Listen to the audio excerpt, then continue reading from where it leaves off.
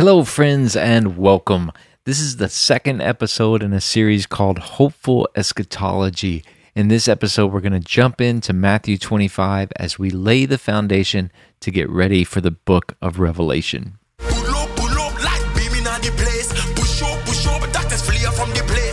looked at Matthew 24, and now we're going to look very briefly at Matthew 25. And the interesting thing about Matthew 25 is that it's not paralleled in Mark or Luke. And so it's kind of this, a lot of unique content in Matthew 25. And what's interesting, the other interesting thing to note about Matthew is there are other places in the Gospel of Matthew where he's kind of aggregating the teachings of Jesus.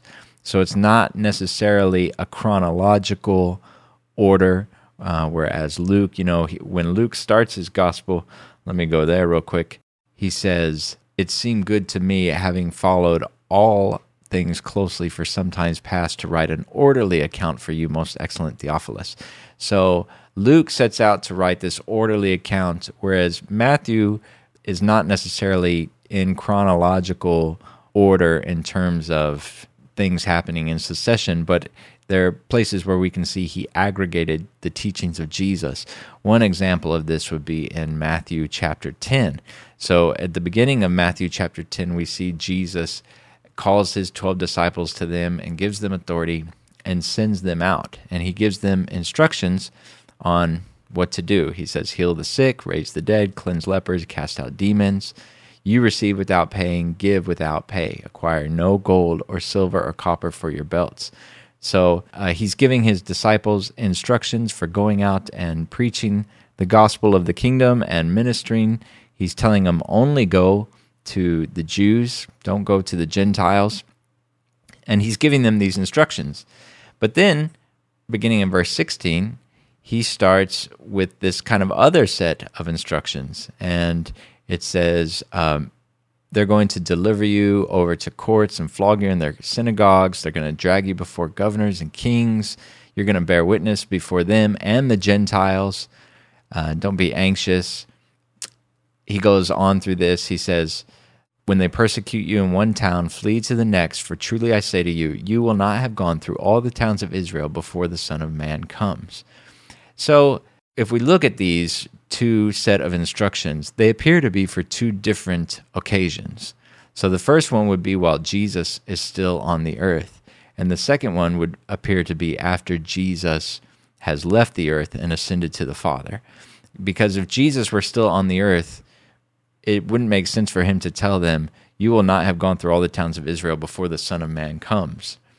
And like we learned from Matthew 24, when we're using this language of the Son of Man coming or coming in the clouds, it's this language of judgment. So this can help us understand this scripture on a couple of levels. First of all, we can realize that he was talking about AD 70, which makes much more sense for him to say, you will not have gone through all the towns of Israel before the Son of Man comes in judgment on AD 70, versus if we try to apply that to his final coming, surely in the last 2,000 years, they would have been able to go through all the towns of Israel already.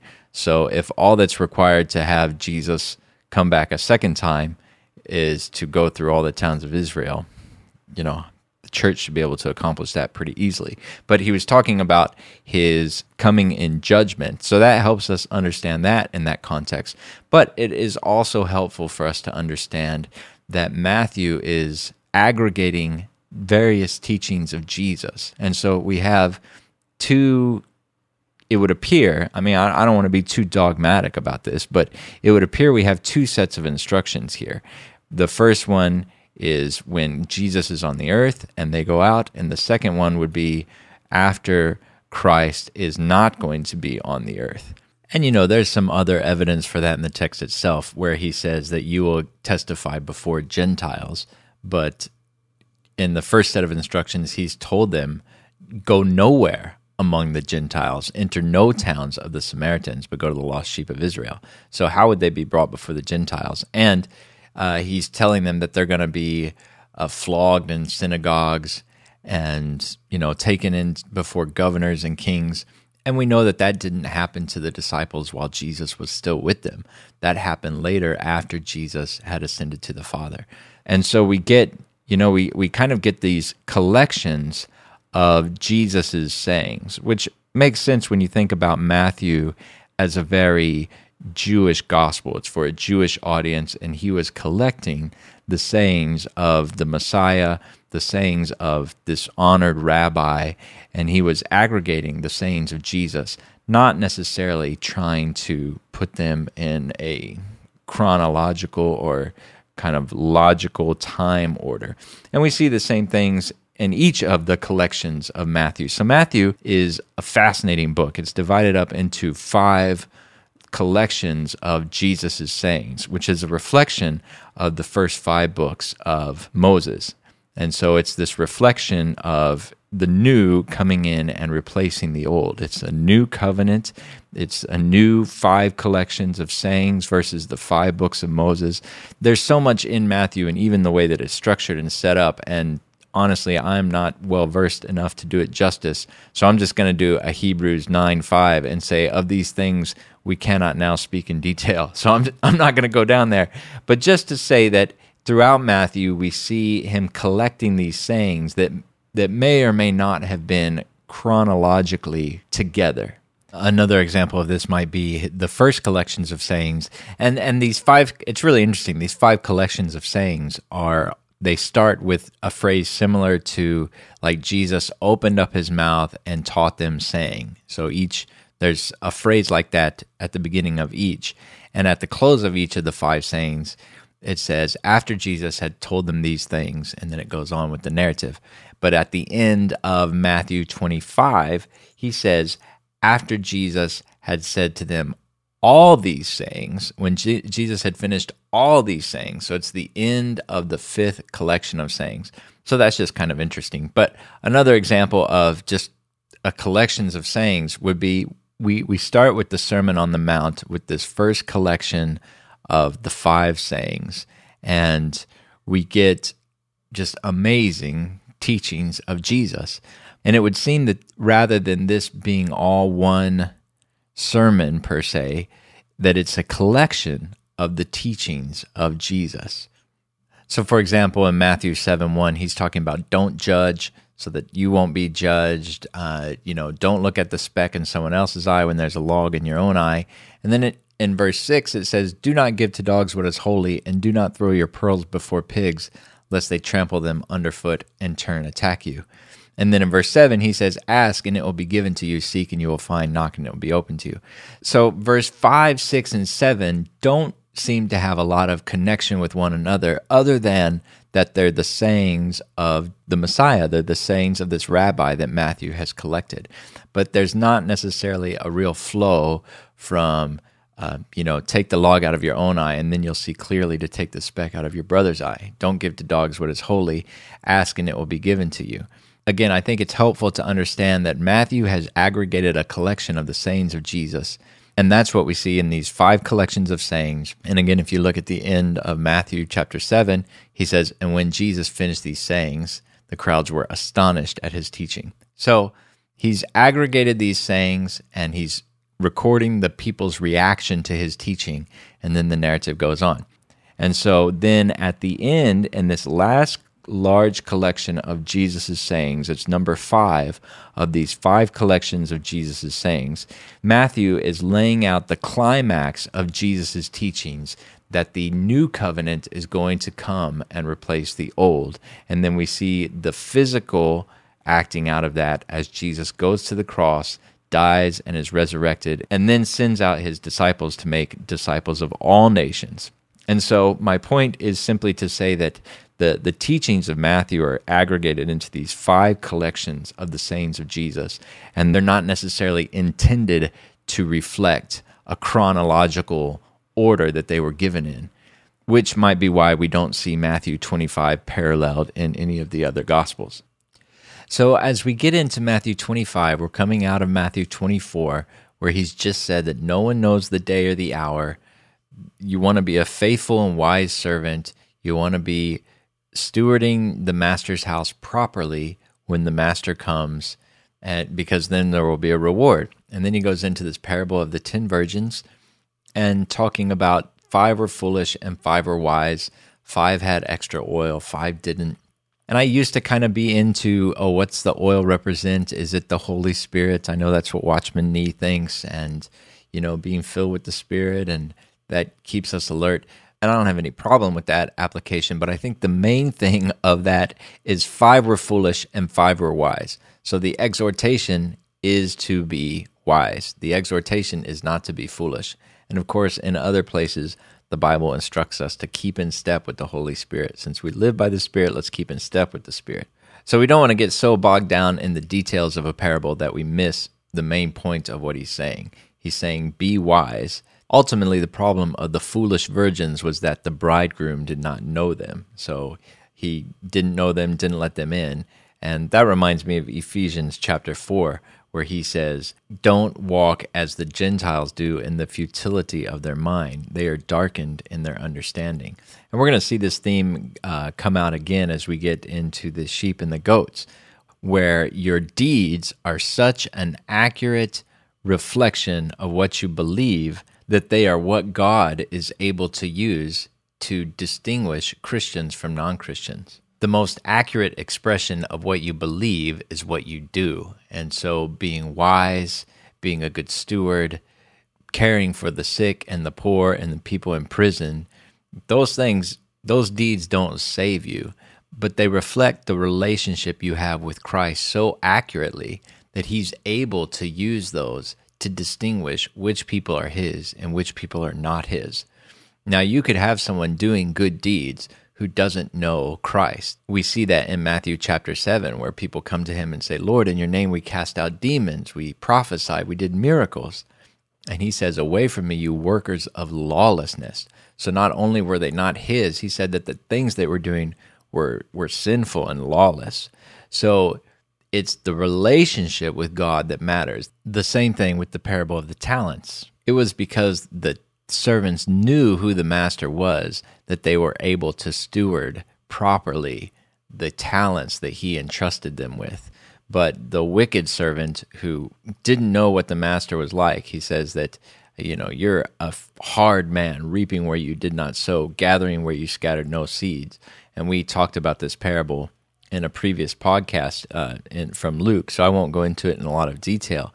But he didn't know who the master was.